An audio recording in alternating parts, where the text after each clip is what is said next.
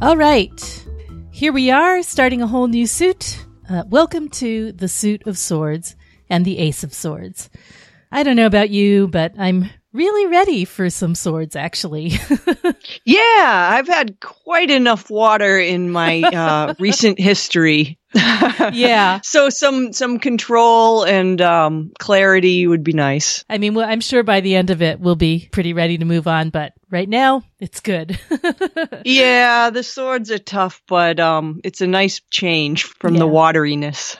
Yeah, and you know what? I'm actually kind of looking forward to it just because people are so frightened of swords at some level. You know, I think they're interesting. There's a lot to talk about. Oh, I think so too. And hopefully by the time we get to the end of the suit, people will at least have a little bit more insight into what's going on with them and maybe even a little less fear. Yeah, in a way, the swords suit in general is really interesting because if you think of the Tetragrammaton, Order of the Divine Name, it's only when you get to the sword suit that you're kind of approaching what's more accessible to us as human beings. Something which is kind of depressing if you look at the sword suit in general. If it's describing the human journey, I mean, yeah, there's something it is kind of grim, very human about the good things and the bad things about swords. And yeah, exactly. Yeah. It's only in Swords and Discs that you're approaching, you know, things the human experience can encompass. The other ones are a little bit more removed from us in a way.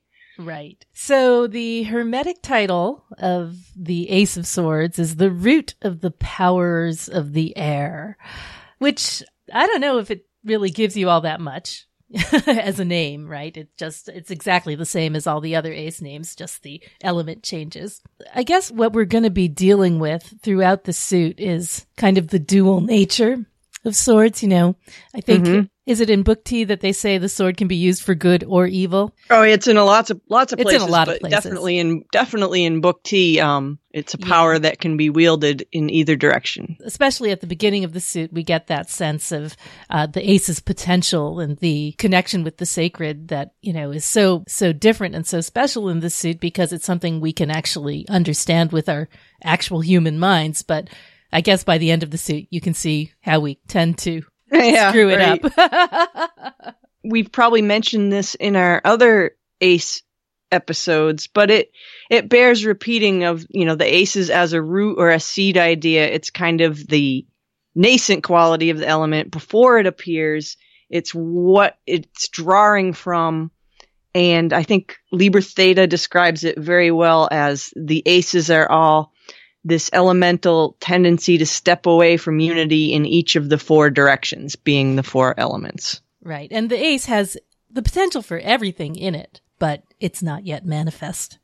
Right. And all of the aces, so each of the aces is associated with its element as the root of its element, but all of them have in common that they're also associated with the element of spirit.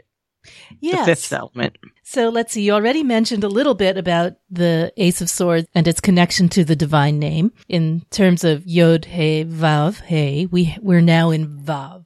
Might say, you know, you could also say in that order. So father, mother, son, daughter, we're now in the son, the union of the father and mother. Or you could think of it as the union of fire and water producing air. I was just reading somewhere, I can't remember exactly where, about the idea that, it may have been Crowley saying this, but the air itself has no sort of will or intention of its own, but given the combined force of its parents behind it, its ability to cause change, its force is tremendous. And now we think of aces as being kind of centered around the North Pole. And I think, you know, as an image, that kind of makes sense because even though north, south, what are those anyway, really, in terms of the globe, it does give you this feeling of, you know, the aces as our connection to what's beyond, to spirit, the sense that it's, you know, as high up as it can get. even though high and low are not real terms. Right. And it makes sense, when you think of aces as Keter and, Keter as the point, the poles are a definite, in my mind, it makes sense visually, the point, that central axis point. Yeah. The ace, the Sephira Keter, and the pole all have that quality of being abstract concepts in a way, mathematical points or, I like to imagine, the ace is at that point in the center, and then the 36 Decanic minors in like a ring around the equator. Yeah, I was reading also that the aces are considered generally the connecting link between Yetzirah, which we'll talk about more, and Asiya. So between the world of form and the world of action or material, even though we also associate those with the suits. The aces themselves can be thought of as an analog for that connection between the world we know and the world we don't. And there's also that progression in the aces that, again, has to do with the divine name order, where you could call them masculine and feminine aces, but you could also call them the aces of force and the aces of form.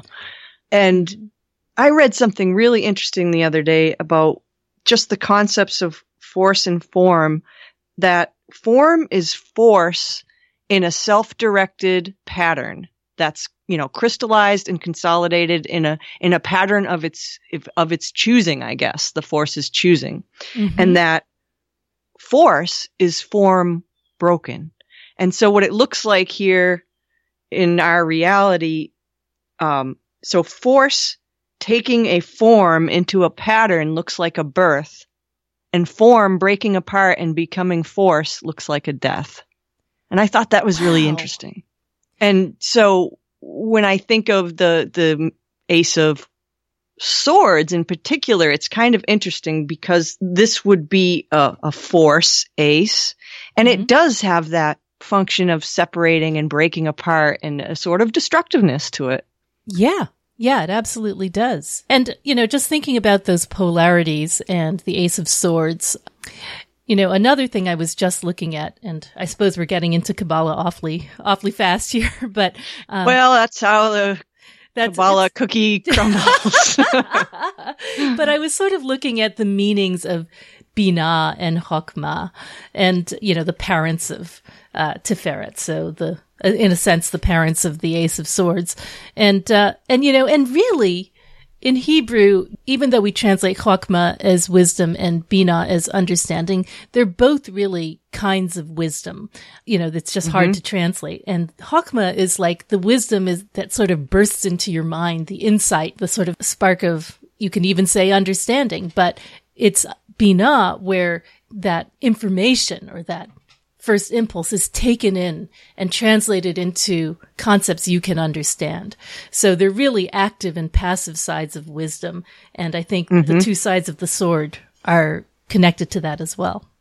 Yeah, the concepts of Binah and Chokmah and their combination is really important to understanding the suit in general, but especially this card. You could also think of it if you think of, wisdom and understanding, or instead think of it as will and love. The combination of that wielded rightly may yield this process of reason. Right. This form of understanding and wisdom that's informed by both. In the best case. In the best case, exactly. Right. Shall we talk a little bit about air, about elemental stuff? Yeah. Oh, that reminds me. Each of the aces has, the meditation pattern in Liber Theta gives to each ace an elemental card. In this case, it would be the Fool, the elemental trump of air, and one of the air sign cards, the fixed one. So in this case, the meditation pattern that they recommend is the Fool and the Star. Right. With the Ace of Swords in between. And it just reminded me, I started thinking about how we've talked in some of the other suits about the elemental trumps as describing the suit. So in this case, we've got the journey of the Fool. And you think of the journey of the Fool as the whole journey through the majors, but through the swords, it's interesting to think of it as another type of Fool's journey. Yes. Kind of one that we experience here on Earth. So that I thought that was kind of cool. So maybe we could talk a little bit about that. And also the star. Okay, so it's the fixed air sign for Aquarius. But I think it's also, there's really interesting connections with all three of the air trumps with the Ace of Swords, which we can talk about. But if you think about the paths coming from the supernal parents, now this is if you're going with the Thoth-based placement of the star coming from You're going for the three mothers down here. They both connect. The connection with Tiferet has the star on one end to Hokmah, and on the other end from Tiferet to Binah, we have the lovers. So those are the two air sign trumps. And then what's the third one? Justice. And that's also associated with the Ace of Swords for obvious reasons. Right. And the thing about the Fool that I think is so interesting when you think of the Fool as air and associate him with this Ace of Swords is that when you approach that card, there is adventure, but there's also danger. So there's both sides, just the way there is with any sword card. There's the idea that you have to be open and take risks and try something new and plunge into the unknown. And yet there's also the possibility of plunging into the abyss to your destruction. Like you think of the Fool as being you can think of the Fool as being, foolish and lacking reason, and yet this is the suit of reason itself. Right. It's both the lack of knowledge that means curiosity and the lack of knowledge that means folly, both at the same time. Yeah. There's knowledge, and then there's the death of knowledge, and both are important in the process of the sword. So yeah, and I was thinking that you can think of the three air trumps, adjustment or justice, the star, and the lovers, as kind of representing different aspects of the qualities of swords. So justice, of course, or adjustment, whatever you want to call it and whichever deck you're using, contains the sword within it, right? And it's the sword of justice. It's the sword that rights the balance of the universe in the best case. So there's that instinct towards making things right through your connection or your understanding of the divine equilibrium. Yeah, through the process of balance. Right. And then the star, I think there's a quality of persistent idealism about the star. Yes. The willingness to follow through that you get when you are grasping an idea and you want to allow it to take you on that journey towards whatever its destination is. I mean, when the star is in sight. Yeah. Right. Yeah. It's that Aquarian quality of always looking into the future, looking into the thing that you're going towards and allowing it to guide you. It's a visionary quality for sure. For sure. And future oriented. And then with the lovers, in addition to the lovers having its own connection to the idea of the sword through the Hebrew letter Zayin, there's that idea that whenever you have free will, whenever you make a choice, you are cutting away all other options. Yeah, you're eliminating one choice in the act of choosing, you're killing off everything you didn't choose. And it is in some ways, it's a momentous thing to do. And it can be, even though we think of the lovers as such a positive card in some way, it is the collapse of possibility. So we go from Libra to Aquarius to Gemini, from adjustment or justice to the star to the lovers. Oh, and don't forget the dance with the Fool in adjustment and justice, right? So we go, the dancing partner of the Fool, justice, creating balance in the universe, to the fixity of purpose in the star, and then this question of free will and the collapse of quantum possibility into a single reality, with the lovers. Yeah, it's like the dance between randomness and chaos with some sort of order. Yeah. Yeah. And it's so interesting to think about, the differences between what we just went through with Cups, which were all about surrender and transformation. This is a story about balance and trying to achieve it and what you have to give up in the process.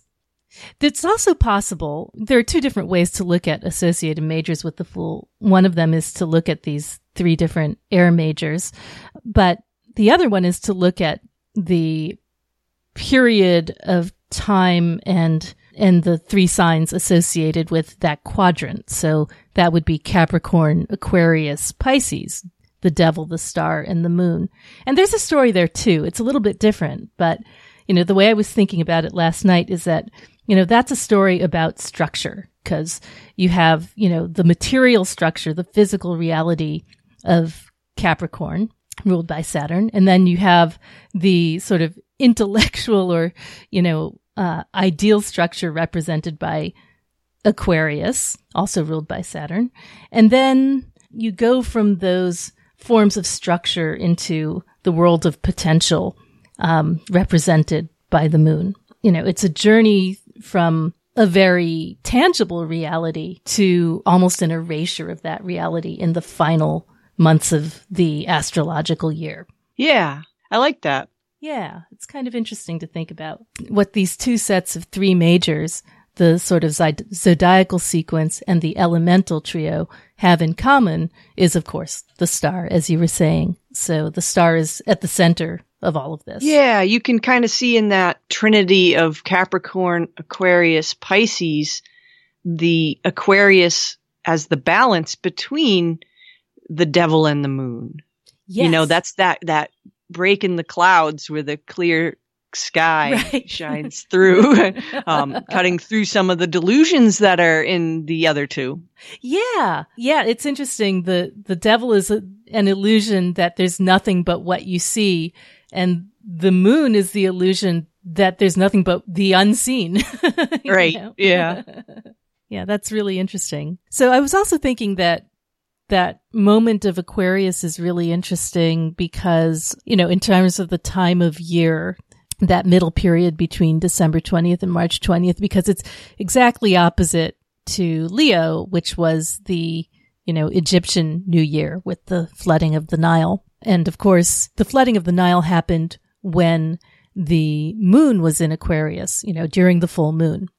So sun in Leo, moon in Aquarius. Don't really know where I want to go with that, but, and there's one other thing that I thought was kind of interesting is that the Ace of Swords, I've seen a couple references to it, and I'm sure you have too, as the sword of the Magus. Yeah. Definitely. Yeah. He's got and that makes sense because Mercury as the, planet or trump of the mind. And here we have the sword, the suit of swords as the suit of reason. So that's, the power he can wield. Exactly.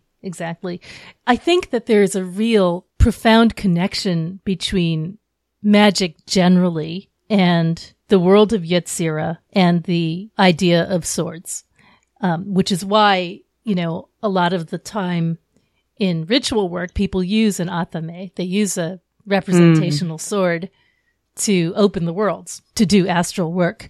We should talk maybe briefly about the 4 worlds, just to review that, because I think, they're kind of hard concept to go through, but I kind of did a deep dive into the meanings of the words yesterday to try and just understand better, because, they always say, okay, Atzilut, Bria, Yetzirah, Asiya, the 4 worlds, the archetypal world, the creative world, the formative world, the material world. What the hell does that mean?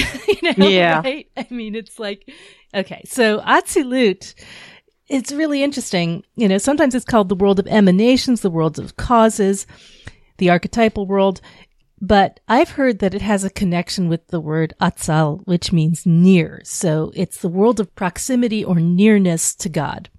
Or to right. I was going to say it's not too close to us. Yeah, exactly. It's like it's really hard for us to comprehend that we really can't understand it at all. Ineffable. Yeah, for sure. And it's also associated, in that scheme of the 4-part soul, it's associated with Chai, which is just the life force.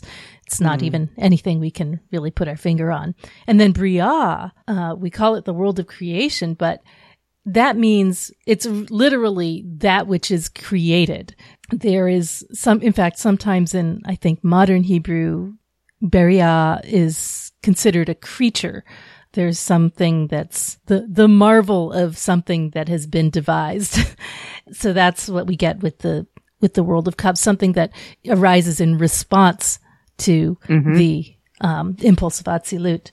And that's associated with the neshama part of the soul, or divine intuition. You know, what's so funny? That makes sense. Yeah, doesn't it? Knowing what's needed as a response to those emanations or causes on some higher divine level. Right. Because, you know, if there is an impulse to create, if there's an impulse to make something, then surely there must be something on the other end that got made. And actually, so this is where it gets so weird. So Bria, Yetzira, and Asiya are all related to verbs about creation, right? But we just don't have the language to distinguish them. We generally translate them as to create in Bria, to form in Yetzira, and to make in Asiya. But, you know, they're all kind of similar, sort of like what we were saying with the different forms of wisdom. Hard to differentiate, but definitely different. So Yetzira, so this is the same Yetzira as in the Sefer Yetzira. So yes, it means creation. Sometimes it's translated as the book of creation, but it's also translated as the book of formation. And you know what's super interesting is that the word Yetzira in Modern Hero is also sometimes used for like a composition, a piece of music. So, and you know, and I was just thinking about all the connections with, like, for example, in your adjustment card, you know, the music that's sort of spooling out in the background behind her. And the idea that music is a function of air, you know, that it travels on the airwaves. But it's structured and harmonic too. Right, yeah. Right. There, it has form, and it's an abstract form, but it's definitely, you know, the mind organizing itself. That's Yetzira. And that's associated with the Ruach part of the soul, which is, you know, the intellect, I guess. I'm not ever sure that I have Ruach right, because it's sometimes translated as spirit, sometimes as intellect.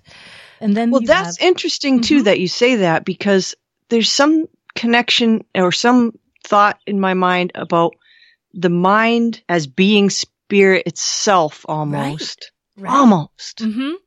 Yeah. Yeah. The mind, you know, spirit comes from the divine, but the mind creates everything. And, you know, there's something there to explore. It reminds me a lot of the philosophy of idealism, which basically says that it's all in your mind, right? Everything is in your mind, which is sort of a mind materialist way of looking kind at of thing. It's basically a replacement for materialism, you know. but it is interesting to think of the overlap between spirit and mind when you think of the mind as being all there is. And then finally you have Asiya from the verb to make. So it's the thing that's made. It's sometimes translated as act or deed or making. And it's associated with our bodies and with action. So, you know, you can see how when people talk about Asiya as the world of action, they're talking about our world, the world we live in, but also everything we can apprehend with our senses. So that's associated with nefesh, which I guess is sort of like the animal instinct. So we have archetypal, creative, formative, material, and we have emanation, creation, formation, action, sort of possible to see it as a descent, but it's also possible to see it as an ascent. You can almost see the phrase mind over matter in the progression from swords to discs. That's great. That's fantastic. And the connection with magic is that theoretically, you know, when you talk about magic on the tree of life, we're down here in Malkut, right? Which is coterminous with Asiya, basically the same thing. And then the next world up is Yetzira, which contains Netzach, Hod, and Yesod, right? So the astral triangle.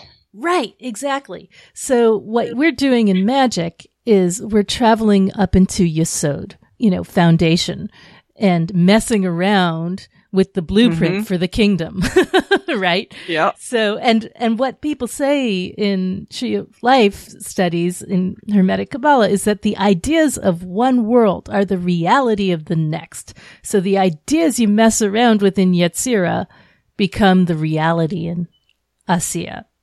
That's what you're doing in magic. And that's interesting too, because that connection with Isod and the astral, that path actually connects all the way up to Keter. And when you think about magic or a magus, that connection the magus has with the divine is through intellect and reason to some degree. That's right. Has to go through there. Yeah, and it's also interesting in that context to think of the magus as Mercury on his travels, right? The god that goes between every world. I always feel with this Kabbalah stuff that, we could just begin to grasp it, but it's the work of a quite. lifetime. I know, it's always right on the edge of your comprehension. I always feel like, the words are just not quite cutting it. Yeah, you have to absorb them as, almost like poetry and not try to pin down a strict definition. Yeah, so true. Which reminds me, there's a word associated with Keter, and one of the names that I think, or it speaks to me personally about the Ace of Swords, which is the word, well, tell me if I'm pronouncing it right. You've been studying Hebrew more. Eheie. Is that the correct pronunciation? Eheieich. Oh, yeah. Eheie. Is that how you say it? Eheia. That's how I say it when it's one of the divine names. Yeah. So, that word has a sound that is like the breath, and it means I will be, or I am, or I become. There's something about that connection with breath that connects it to the Ace of Swords, but also that I will be statement is very intentional.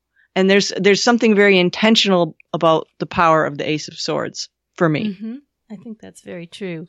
It's the invoked versus the natural force, right? There has to be an intention with it. That's something interesting to talk about, because you always see in Book T and other places where the Ace of Wands is natural force and the Ace of Swords is invoked force, or a force invoked. Well, what does that exactly mean to you? What's the difference between a natural force and an invoked force?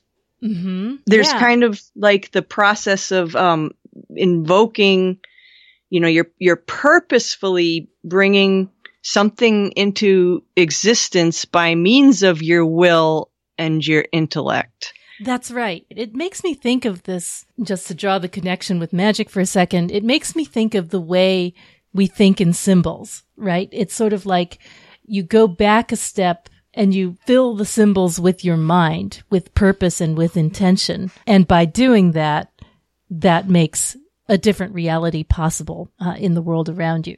It has to be, this is an act that's created by your intention, by your will. Magic is the art of causing change in conformity with your will, or how that Crowley quote goes. Yes. It's a good definition. That's the one. Yep. It's funny. This is whole, in my prep for this episode, it's all been about words, about like the meanings of words and what they really and that's so hilarious for the sword suit. It is. It's a good definition for the suit, meanings of words. Right. It's like, what are you really talking about? We were talking about the word Eheia, and another name of Keter that it means everything and nothing, literally. All that is, and the breath of that which is not. That'll break your brain if you think about it. Exactly. Yeah. I like that. The breath of that which is not. The breath of that which is not. Yeah. Interesting, huh? So, yeah. And then I guess when we get a little bit further down into looking at the actual cards, we'll talk about what Thelema actually means, which is related to all of this. I guess one thing that is worth looking at with aces, which we did for the Ace of Wands, and maybe we can do it again for this one, is looking a little bit at the Marseille Ace of Swords, because that basically has a direct line to the Rider-Waite-Smith one. And, and a lot of the time with these aces, we're just like, okay, it's just the thing itself, right? Maybe with a hand holding it. But you can look into them and see a lot more than that, actually. If you look at the Ace of Swords in Marseille, you have the beginnings of this whole theme of the crown with either the olive or laurel and the palm. And those are important in their own right, in the sense that, again, that dual nature of swords, you can look at it as, on the one hand, consider it an olive branch, so, the piece of the olive, and on the other hand, the suffering of the palm, which is associated with the suffering of Christ. Palm Sunday, people carry palms in anticipation of his rising from death. But you can also look at it as different kinds of victory. Instead of considering it an olive branch, consider it a laurel. The idea that the laurel and the palm were both used to crown either, victory of the intellect or military victory, which are also two sides of the sword, right? Well, yeah, there's that whole opposing peace and war, but victory is also associated with the olive tree in the sense of it was a tree associated with Athena. Yes. and victory is also associated with the palm in the sense of it was the victory of the martyrs. Yes. So that story of Athena is so great. This refers to her contest with Poseidon, where they had a contest to see who could create the more wondrous thing. And Poseidon struck the earth with his trident, and up arose a salty spring. And Athena struck the earth, and up rose a fully formed, beautiful olive tree, heavy with fruit, and she got the prize. I mean, springs are nice, but... And combine them together, and you have something you can put in a martini. There you go. Some brined olives. Exactly. So yeah, and in the Marseille deck, it's interesting because, you have those four aces where the ace of discs and the ace of cups, the feminine ones, don't have hands involved. They're just there, right? They're just standing there. But there's a hand in the ace of wands card, and there's a hand. Just talking about Marseille. They have a hand with holding the ace of swords as well, and that's a right hand in both cases, but they're facing in opposite ways. So the ace of wands, comes from the right side of the card with the palm facing you. And the ace of swords comes from the left side of the card with the back of the hand facing you. And, that I think, has to do again with natural versus invoked force. The natural wand, which is just a piece of a tree, right? And the invoked sword, which is forged by man-made, an instrument of will and power. So that's fundamentally different. I was thinking about the whole hands issuing from clouds or holding these implements, and it made me think about, well, the hand grasping these elemental forces. It's about wielding the power, taking hold of something, a divine force that you take hold of and wield. Right. And the other thing I was thinking about in terms of the hand is the letter Yod. Yes. Which is the hand. It means hand. Right. And Yod is associated with the aces in the sense that as the first letter of the divine name, Hokmah is associated with Yod, but the tip of the Yod is said to reside in Keter. Right. And so there's some, connection with the hand and the ace and the beginning to take hold and begin to wield this force. And also Yod as the fertilizing principle.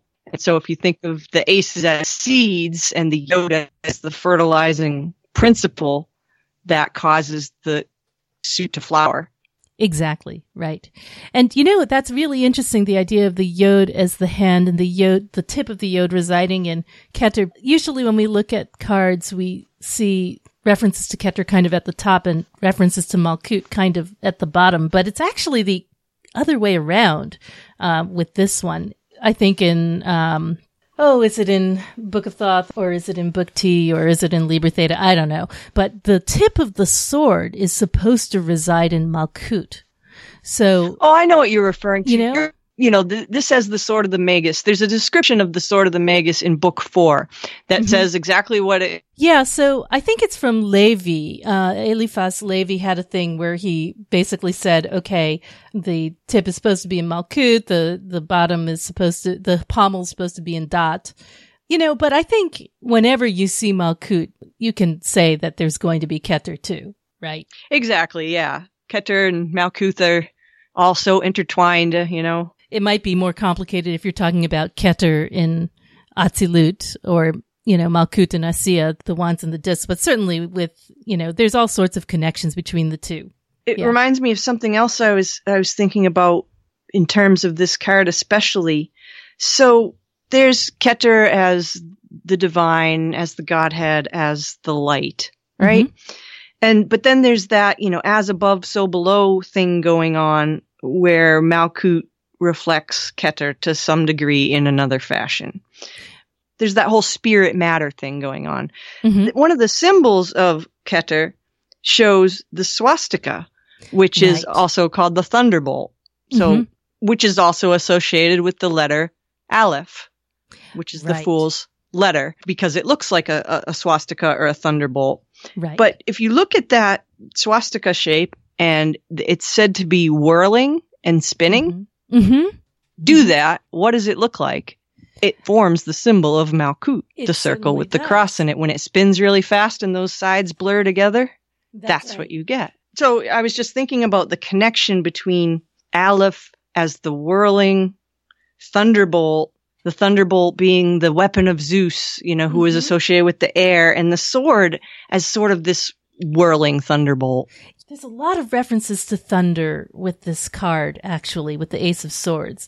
In fact, it's funny you should mention that because Eteya, in his rundown of the Ace of Swords, he says, you will be surprised by a storm and thunder, which will fall close to your properties or those of property of those close to you.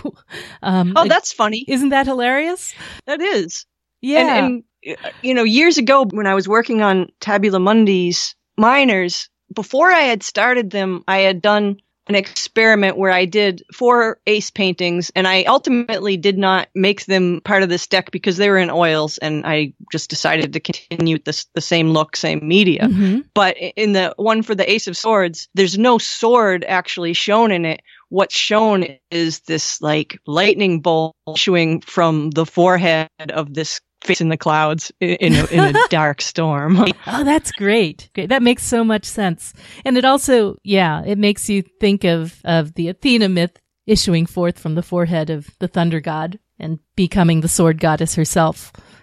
That's really interesting. The other thing about the Marseille Ace of Swords, which is curious and probably has nothing to do originally with Kabbalah, but there are 26 yods and 26, of course.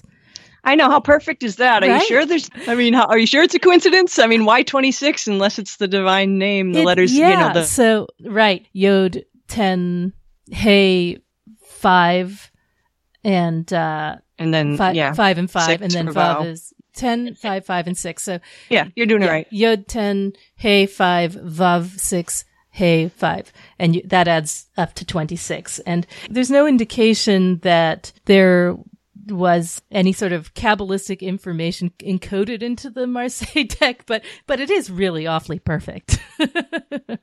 Yeah, it sure is. Those 26 yods, notice they're multicolored in the colors of the 4 elements. Oh, yeah. So is a division of the 26 into Fars, which is the divine name. Right. You've got red ones, yellow ones, blue ones, and green ones. So fire, air, fire, water, air, earth there. I've heard that this was a heraldic device of the Visconti Sforzas, that family that was among the first to have a tarot deck of their own in the 15th century. So it's kind of interesting that all these things seem to line up in ways that are probably coincidental, but meaningful all the same. Synchronistic. Oh, and the other thing about the cartomantic meanings, just to throw this in, besides Eteya saying that it's thunder and storms and stuff, he said that a great misery is predicted for you, especially if you don't have anything put aside in case of disaster. So, again, the double nature of swords and the double nature of storms and lightning, destructive, but also fruitful. Mm-hmm. So should we look at Rider-Waite Smith a little bit more closely? Sure. At first glance, it doesn't look like there's much there, but there's enough to work with. Do you remember we talked about this with the Ace of Wands? If you go right to left, wands, cups, swords, discs, pentacles, the aces of those four suits. If you go right to left in the order of the divine name, you see that the hands facing in, from both sides. So they're all the hands face towards the center. That's interesting because it reminds me of the connection with the aces and the sixes, or with Keter and Tiferet. Yes. Tiferet being the center, everything facing the center. Right. And then we have another reference to that in the six, Yods there. On the Ace of Swords and Rider-Waite-Smith. Yeah, I was thinking about those 6 Yods. So you could have that connection with Tiferet and the center. But then I was thinking, numerically, six of them and their value is 6. That's 36, and the decans. The value of Vav is 6. But these are Yods. Oh, those are Yods. But you're right, because in a sense they should be Vavs, like you have on yours, because I think that was the original plan for the Golden Dawn. They delineated it as having 6 Vavs, which kind of makes more sense in a way. That must be why I was thinking that, because I think, let me look up the book description. I think it specifically might mention Vavs. It does. But let me see. It does. What Waite did was he gave Pamela Coleman Smith a very sort of slimmed down version of the Golden Dawn's information. So she probably just decided, I'm making Yods on everything else. I'll make them on here. Yeah, I'll just make Yods. Yeah, right. I'm trying to find the description here so we can read it. Why not, right? A white radiating angelic hand, issuing from clouds and grasping the hilt of a sword, which supports a white radiant celestial crown, from which depend on the right the olive branch of peace, and on the left the palm branch of suffering. 6 Vavs fall from its point. Right, so that's what it was really supposed to be. Yeah. But in general, 6 is really crucial to this suit and this world of Yetzirah. As you were saying, it's, the number of Tiferet, the son of Chokmah and Binah. In a sense, the number of air, the son of fire and water. And if you look at the 6 of swords in the suit, that's the central decan of the Aquarius suit. Yes. And I think it's perhaps why the 6 of swords is such a strong and well-balanced card amidst the rest of the shit show. Right. So Waite said about the Ace of Swords, he said it represents triumph, the excessive degree in everything, conquest, triumph of force. It is a card of great force in love as well as in hatred. So as usual, the 2 sides of the swords. And then he says, in his ridiculously mystical and obfuscatory way, the crown may carry a much higher significance than comes usually within the sphere of fortune telling. Alrighty then. Good old Which Waite. Is just like basically saying it's Keter. All right, exactly. So y'all know, don't be intimidated by Waite and his ridiculous language. He's just talking about Keter. I was thinking about the idea of the crown, and one of the things that it's important, I think, to realize, especially in terms of this suit being the suit of the mind and the suit of the reason, the crown is worn on the head, but it's above the head. It's not within the head. And I think that's kind of referring to the fact that the wisdom comes from the divine, not from, and you're wearing it, but it's the invocation of the highest, I guess. Right. Now, what's funny about this ace, and, I generally read aces as pretty positive. This ace, more than any others, is said by many sources to be quite disastrous when reversed. I've read and seen that if you do reversals. I think in general, this card, though, more than any other ace, is kind of can go either way. All about that dual nature of swords. It's exactly cuts both ways. Is it conquest or is it defense? Is it justice or is it wrath? What is it? And I think that the reason you get these pronunciations about the reversals is that people just wanted to find a way to show, the negative side of the sword, have a way of graphically representing that. But where did I read that? I don't know if it was Book of Thoth or Book T. It says raised upward toward the divine crown, which Keter, it's spiritual brightness, and point down, it's evocation of demonic forces. Yes, I think I saw that too. And that kind of made me think about, the whole difference between invocation and evocation, and that as another possible duality in this card. Well, I've heard of the magician's wand as being used. I wrote this down somewhere, God knows where at this point. It's just an incredible scrawled mess on everything here. Okay, here we go. I found it. So Eliphas Levi said he was writing about the chariot. In his sort of conception of the chariot, Hermes is the charioteer. And he talks about the magical function of swords and wands. So the wand, benign beings like angels respond to the wand because it's reminiscent, he says, of Moses's staff, Moses being sort of the original magician in this narrative. But evil beings fear the sword because it can damage, it can hurt their astral forms.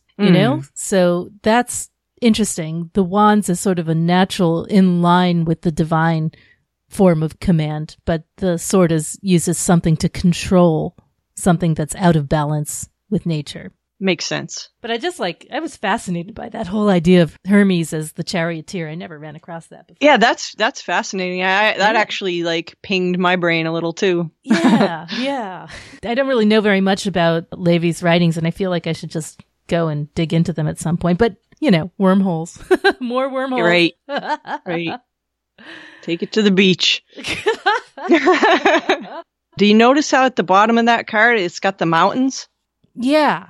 The mountains are both Keter and Malkut because, mountains of Malkut, the earth, the base. But then, they rise up to a summit and they do. The very tip would be Keter. So I was thinking about that whole Keter Malkut.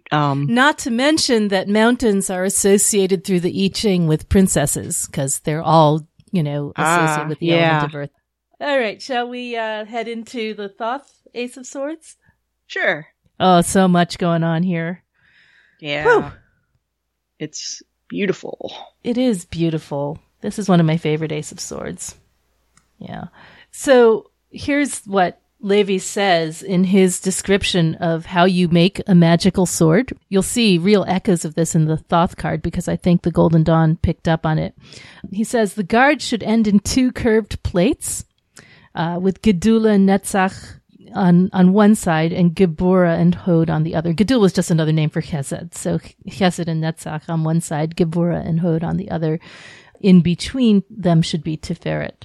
You're supposed to consecrate this sword to Tiferet on Sunday at the hour of the sun with an invocation of the Archangel Michael. So again, this is that whole sort of reference to the sun/sun, the number 6, all of these are connected with air. That's probably where, Crowley's Book 4 was inspired, his description of the sword. Yes. Because he specifically says in Book of Thoth to refer to Book 4, Part 2 for a description of the magical sword. Yeah, do you have that quote on hand? Because I don't. I'll just start reading and decide where to stop. Okay. This is the chapter. The whole chapter is on the sword. So it he says, loved his swords. As the wand is Hokmah the will, the father, and the cup the understanding, the mother, Binah, so the magic sword is the reason, the sun, the 6 Sephiroth of the Ruach, and we shall see that the pentacle corresponds to Malkuth, the daughter. The magic sword is the analytical faculty. Directed against any demon, it attacks his complexity. Only the simple can withstand the sword. As we are below the abyss, this weapon is then entirely destructive. It divides Satan against Satan. It is only in the lower forms of magic, the purely human forms, that the sword has become so important a weapon. A dagger should be sufficient. But the mind of man is normally so important to him that the sword is actually the largest of his weapons. Happy is he who can make the dagger suffice. The hilt of the sword should be made of copper. The guard is composed of the 2 crescents of the waxing and the waning moon, back to back. Spheres are placed between them, forming an equilateral triangle with the sphere of the pommel. The blade is straight, pointed, and sharp right up to the guard. It is made of steel, to equilibrate with the hilt, for steel is the metal of Mars, as copper is of Venus. Those two planets are male and female, and thus reflect the wand and the cup, though in a much lower sense. The hilt is of Venus, for love is the motive of this ruthless analysis. And that's bolded. Mm-hmm. If this were not so, the sword would be a black magical weapon. The pommel of the sword is in Doth. The guard extends to Hesed and Gabora. The point is in Malkut. Some magi make the 3 spheres of lead, tin, and gold respectively. The moons are silver, and the grip contains quicksilver, thus making the sword symbolic of the 7 planets. But this is a fantasy in affectation. Whoso taketh the sword shall perish by the sword is not a mystical threat, but a mystical promise. It is our own complexity that must be destroyed. Wow. I'll stop there. But that's pretty fascinating. That is fascinating. Just the amount of symbolism that got packed into this weapon. That's interesting, though. It is our own complexity that must be destroyed. That's a good takeaway. And also that what he bolded there, love is the motive of this ruthless analysis. Right. If you want to wield it as a positive symbol. Exactly. Because that balance, that pure impulse to connect, love, which he, I suppose, would translate as agape, the spiritual love, is necessary for this to be a sacred tool, and otherwise it becomes merely a tool of destruction. Further down in here, there's also another bolded phrase that says, the magician cannot wield the sword unless the crown is on his head. So, really? You know, speaking about connections with the divine. Yes, that's really interesting. This whole chapter is really interesting. It's far too long to read here, but if you have book 4, I suggest reading it. There's another part that's really interesting. It says, the center of Ruach being the heart, it is seen that this sword of the Ruach must be thrust by the magician into his own heart. But there is a subsequent task of which it is spoken. He shall await the sword of the beloved and bare his throat for the stroke. In the throat is Da'at, the throne of Ruach. Da'at is knowledge. This final destruction of knowledge opens the gate of the city of the pyramids. Wow. And when he says, you know, the destruction, we were talking earlier about the mind and the destruction of the mind, you know, knowledge and the destruction of knowledge, and that process of ego destruction, I guess, that it implies. Right. It makes me think of empty minds and full minds, right? Because you're supposed to empty the mind to achieve a mindful state, right? Right. You destroy the mind. Easier said than done. Right. Fascinating. And again, we have the sort of upside down, you know, point in Malkuth, pommel in Da'at situation here. When he says bares his throat to the beloved, by the beloved, is he talking about like something like Malkuth? I wonder, but he could also be, the bride, and probably part of the process of connecting with the holy guardian angel and becoming the bride that's wedded to the bridegroom. Yeah, it's abstract. What else could it be, really? Right. So how about those 22 rays of the crown?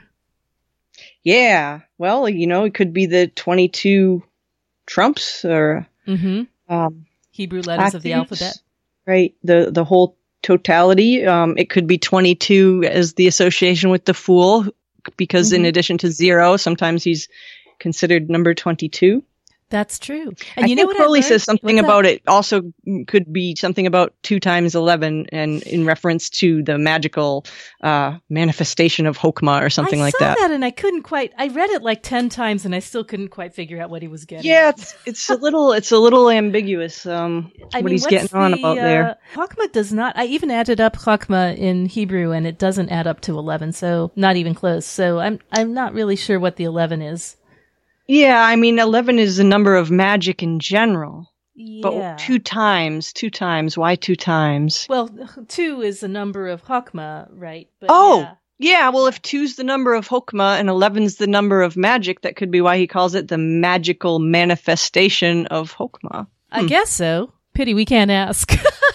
Yeah. You know what's really funny that I found out yesterday? I was trying to see, I forgot that 26 was the number of the divine name, so I was like looking up things for 26, and I stumbled across something really interesting for 22, actually, which is that the number of ganglia of the sympathetic nervous system is 22 or 23. And that's interesting, first of all, because nervous system is like a total air thing, but also because that system governs the fight or flight response. Yeah. That's cool. Isn't that cool? So, yeah. I don't know why it's sometimes 22. When I did the sword suit in Rosetta, if you look at all the swords cards, they all have these like things that look sort of like lightning bolts, but they were dendrites. Oh, yeah. You know, the things that relay the impulses of the nervous system. That's so cool. That's true. And, you know, and just the idea that the nervous system it's a tool used by your body, but it can also turn against you. Oh, we should talk about Thelema. Yeah, the word inscribed on the blade of the sword. Yeah.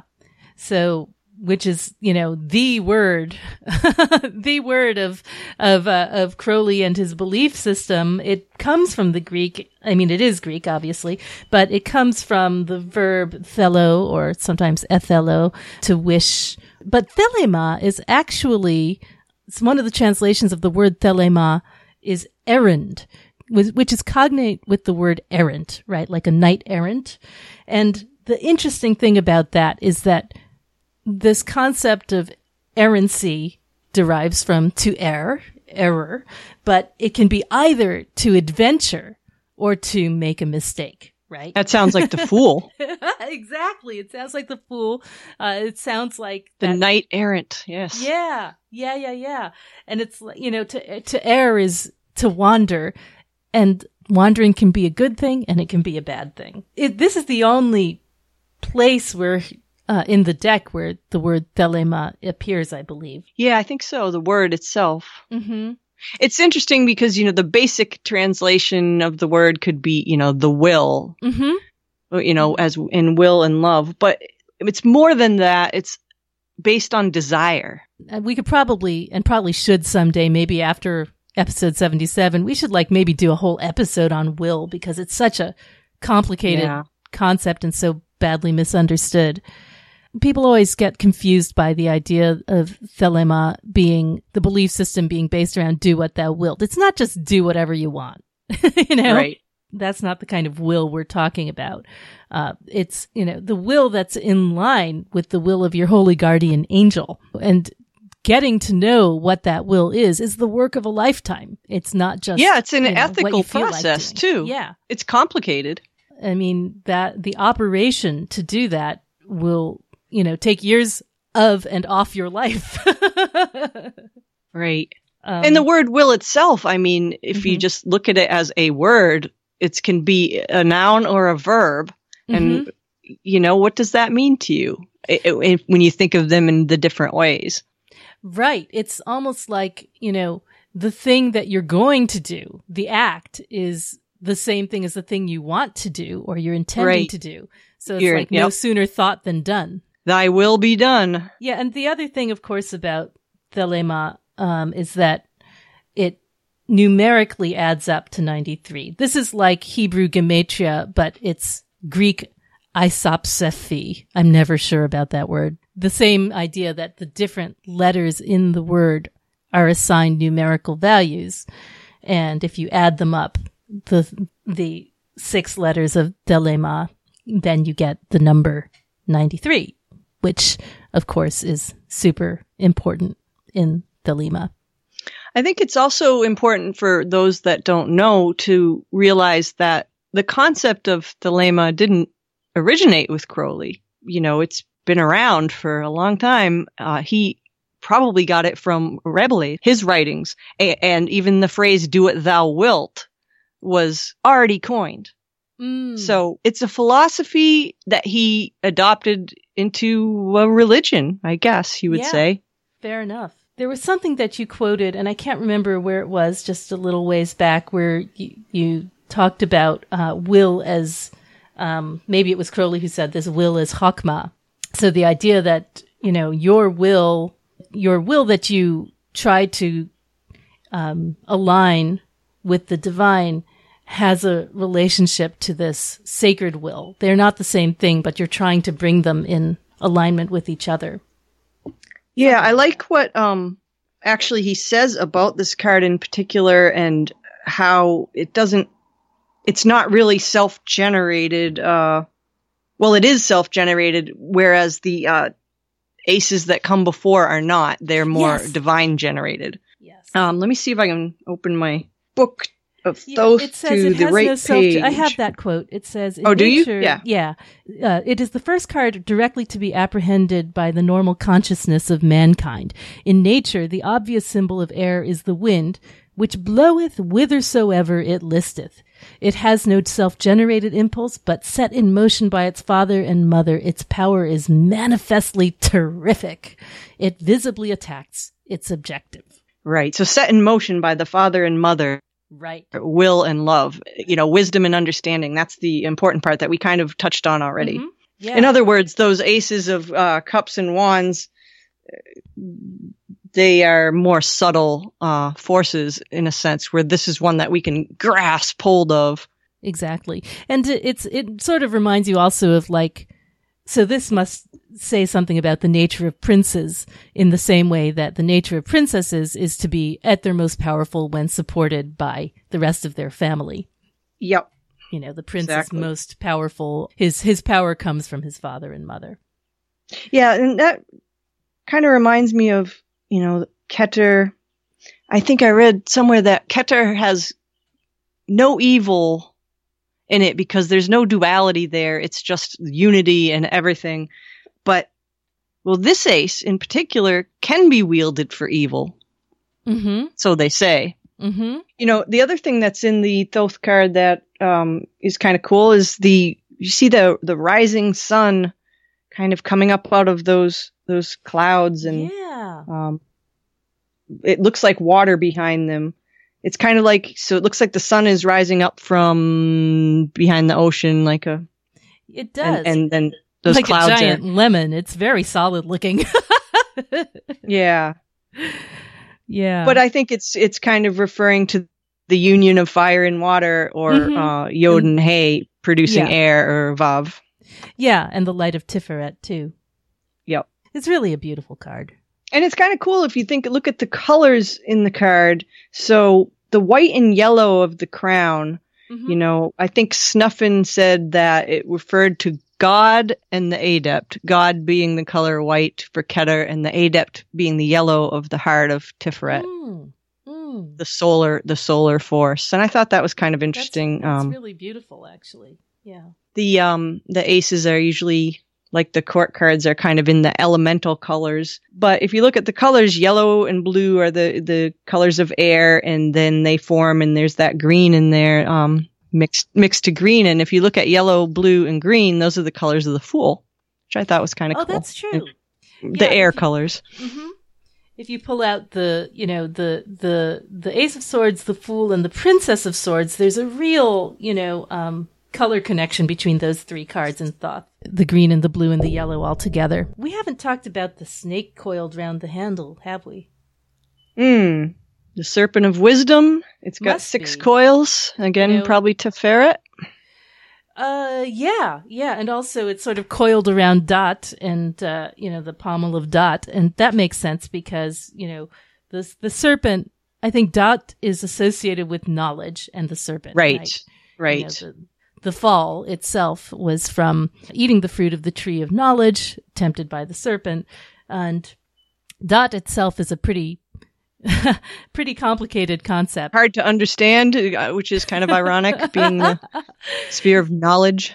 Yeah, I mean, every time I think about Dot, if it's possible to do so, it's again that mind empty, mind full thing. It's themes of destruction, and yet it being the thing you must cross in order to attain the supernals. And serpents in general, have that sacred function, also associated with the sun. They're so interesting because they're connected both with, ideas of danger and temptation, but also with healing and knowledge. And all these things go together. When you think of Mercury or Hermes as a god of magic and a god of the word, it's just sort of all tied up, the abilities, powers, and danger of the serpent. There's a fairy tale, I believe, where the princess has to eat the flesh of the snake, and it gives her the power of understanding of all the languages of animals. Yeah, that sounds very familiar. Yeah, that's a Grimm one, I think.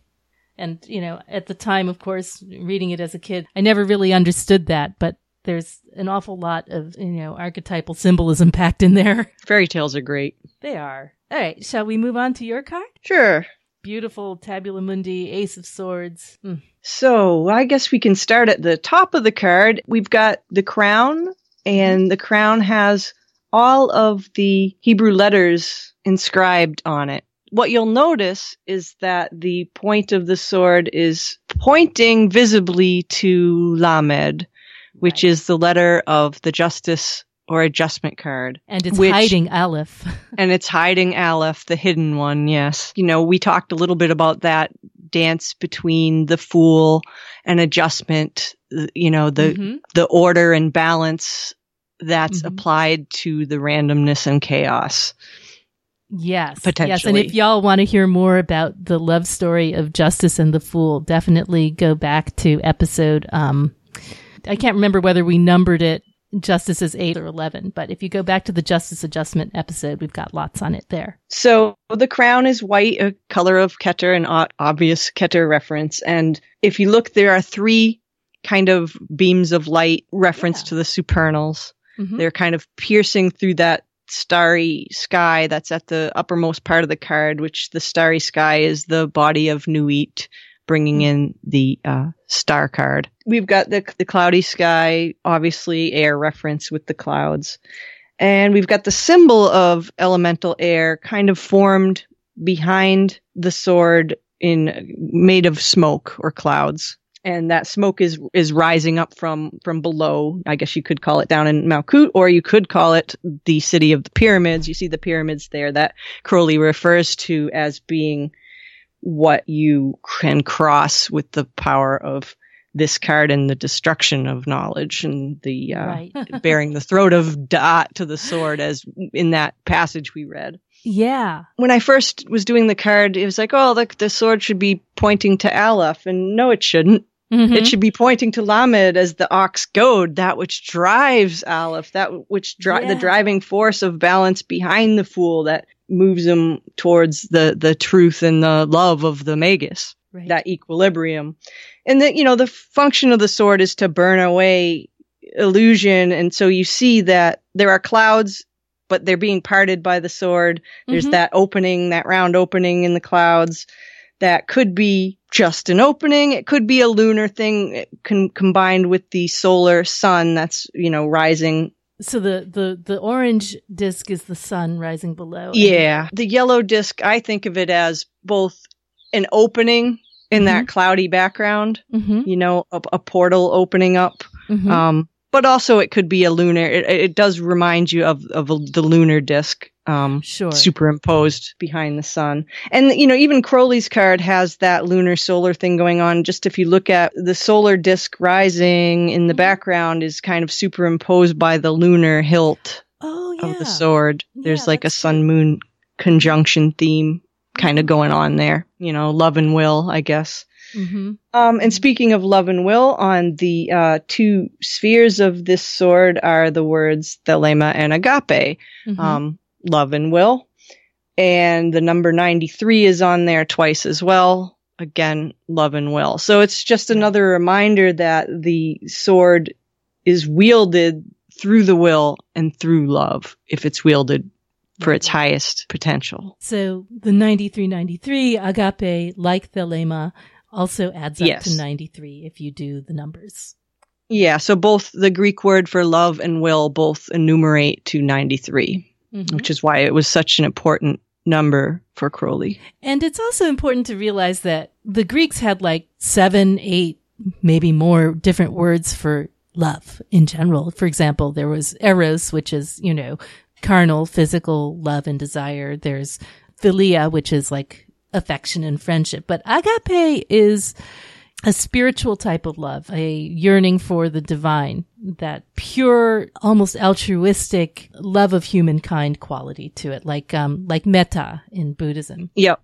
So we've got the 6 vavs, like we mentioned, straight from the book T description. Yeah, you didn't make a mistake and put yods in there, did you?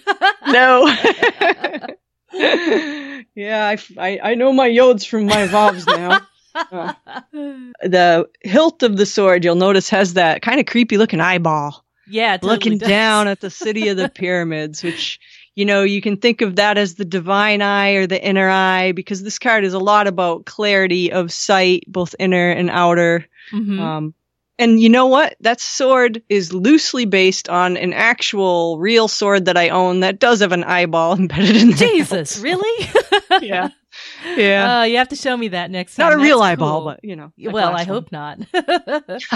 Wow, that's really cool. And the snake? Same snake the as... snake is straight up from the, inspired by the Thoth version of the snake hilt with the coils wrapped 6 times around the hilt. Again, the knowledge aspect. Any particular kind of snake? I'm sure it is, but not that I'm aware of. And of course, you may have mentioned it, I can't remember, the lunar hilt of the sword is a waxing and a waning moon, right? Yep. Mm-hmm. Yep, straight up from the description. And the blade, I made the blade that beautiful Damascus steel, just because I'm fascinated with that stuff. It's so, have you ever seen Yeah, the whirls and the swirls. Yeah, it's got all these swirls and it's some type of steel processing that causes it to be super hard and super sharp. It's so cool, Mel, because it's like that process. It's extreme heat and extreme water tempering, right? So it's fire and water that causes fire and water and air. Yep, the wielding, the forging of the sword. Yeah, the whirling patterns and the sort of turbulence of it reminds me of the sort of storm and thunder aspects of this card as well. Yeah. In a sense, this magical sword is every magical sword of myth, right? Right. It's a stand-in for it's all the of them. Excalibur, it's the Grail sword, it's every magical sword there ever was. Clears away the smoke. Right. Just like the sun burns away clouds. And just foreshadowing to the end of the suit, it might be fun for people to just pull out their Princess of Swords and just look at the visual rhymes between the two. Anything else to say about that? No, I think I covered everything that's there. Okay. So, do you get Ace of Swords often? Yeah, actually, fairly often. Yeah. I don't know what that says about me. I get it too. It's like, it might be my most often drawn minor. I love this card. Yeah, I do too. It's very powerful. Maybe it's because we both have such a strong Aquarius presence in our charts. That's true, yeah. I have tons of Aquarius. So what does it usually mean for you? When I see this card, it depends, but it's definitely a chance to call upon or wield great power. Mm-hmm. It's often about self-awareness as well. Mm-hmm. Mm-hmm. It can sometimes be conflict or wielding the power in a conflict.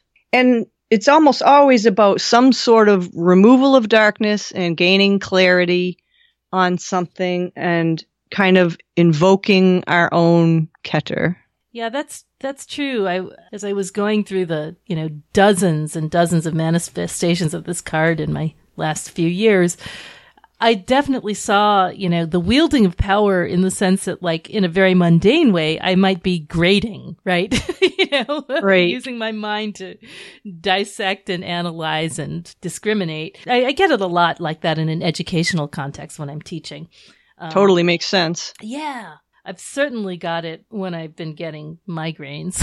It's like the mind attacking itself or the head attacking itself. That happens a lot. And it's, what's interesting is that a migraine is caused not by a constriction of a blood vessel like you would think, but by an expansion of it. So it's like it opens up. So it's been cut open by the sword of low pressure. Oh, wow. It's a barometric thing. Oh, here's a funny one. I got it. Remember when we were, there was a day when there was actually several days, but one in particular, I got this card when we were playing around with esoteric haiku and sending it back and forth. Oh, yeah. Yeah, because I think of this as like definitely being a game-based play. sometimes. Yeah. Yeah. When you said headaches, the thing that popped into my head immediately was the image of Athena being born from the head of Zeus, striking his head with a sword and releasing it. And that must have hurt. Yeah. And I generally associate this whole suit with headaches. Ace, yes, but especially the court cards. I mean, I just get a lot of headaches, so, maybe that's not that significant, but I definitely associate swords with headaches. There was a day I made croissants, which are full of air. And delicious. And yeah, the first time I ever had the idea to sell perfumes on Etsy, I got the Ace of Swords. So the idea, yeah, right, the idea, and also perfumes. They travel on the air. It's a smell isn't anything. So, yeah. So yeah, it's definitely a card I like to see, and I also associate it with. It's interesting because last week we did Princess of Cups, and we were talking about sort of divining through symbols, but I also associate the Ace of Swords with the ability to interpret symbols specifically, not necessarily to see them and scry them, but actually to cups will see them, but it takes swords to interpret them. Exactly. So I think it's cool that those two cards are sort of side by side in our sequence. Alrighty. Wowzers. Whoever thought we could talk for nearly 2 hours on a card. I mean, we always do that, but when you think about even an ace card, which at first glance looks like it doesn't have a lot going on in there. I know. I mean, but it does. All right. So, shall we sum it up? Yep. Oh my goodness. This is probably the most Kabbalistic one we've ever done. We talked a lot about the divine name and the letter Vav associated with swords generally. We talked about Keter as all that is and the breath of that which is not. That's so great. I'm going to be thinking about that for a long time. I know it's a brain bender. It's like a koan. Yes. The dual nature of swords for good or evil. Upholding divine authority or dispensing wrath and punishment. Yeah, the idea of conquest versus defense. Yes, and invoked versus natural power. And invocation versus evocation. True. We talked about aces as sort of being manifesting around the North Pole, in a sense. Oh, and I don't think we mentioned the swords as being geographically associated with the Americas. Oh my God, we didn't. That's true, but it's true. Yes, they are associated with the Americas, and the United States in particular is associated with Gemini. I can't remember why. It has a Cancer chart. Gemini rising chart. I think one of the charts of the USA has a Gemini rising. I believe that might be the case. Right, which explains why we've had so many leaders with prominent Gemini in their charts, for better and for worse. So we talked about, the association with elemental air and the Fool, adventure and danger. Yeah, the Fool as the knight errant, and the Fool's journey on a mundane level perhaps being another journey through the sword suit as well as a journey through the trumps. We talked about the associated airy trumps, justice or adjustment, the star, and the lovers, the connections those have, Kabbalistically. And story-wise. The mind as spirit itself. And Libra, Aquarius, Gemini as the balancing of justice, the fixity of purpose, and the choices of free will. We talked about the Aleph as a thunderbolt and the connection with thunder and storms. Yes, and the connection of Aleph and Lamed, the Fool and Justice. We talked a little bit about the sequence of Devil, Star, Moon, Capricorn, Aquarius, Pisces, as a story of structure descending from the physical into a world of potentials. We talked about the sword of the Magus and the connection of the Magus to the divine through intellect and reason. So good.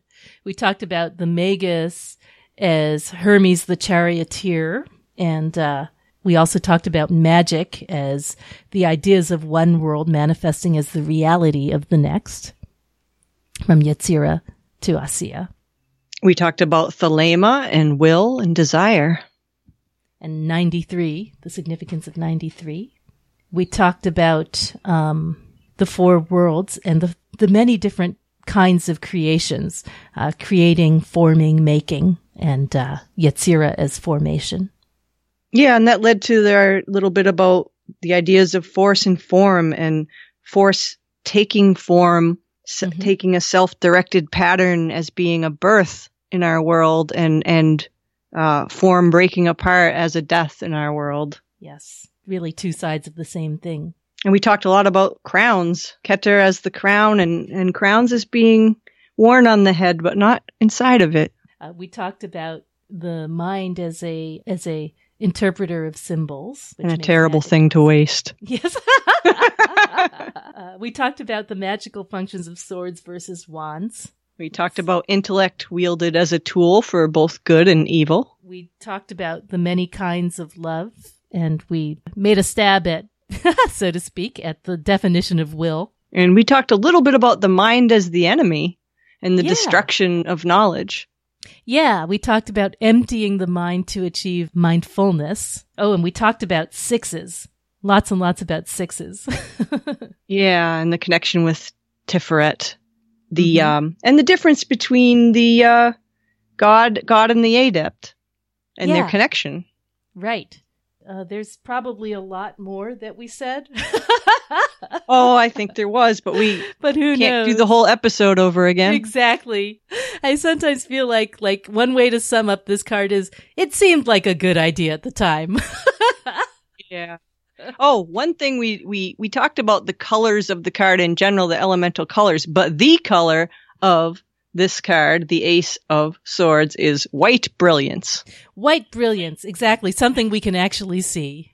Yeah, so it's opposed to the Ace of Cups and the Ace of Swords both share this color as white brilliance, whereas the Ace of Wands was just brilliance. Yeah, and that's kind of interesting in that when we get to the princess, who is both the lotus of water thing. Yep. Fantastic. All right. Well, I think we got to call it done. All right. Well, thanks so much for sharing the storms and lightning, the thunder, the breezes, the wind, and the cutting clarity of the Ace of Swords with us. We'll be back next time with the Two of Swords.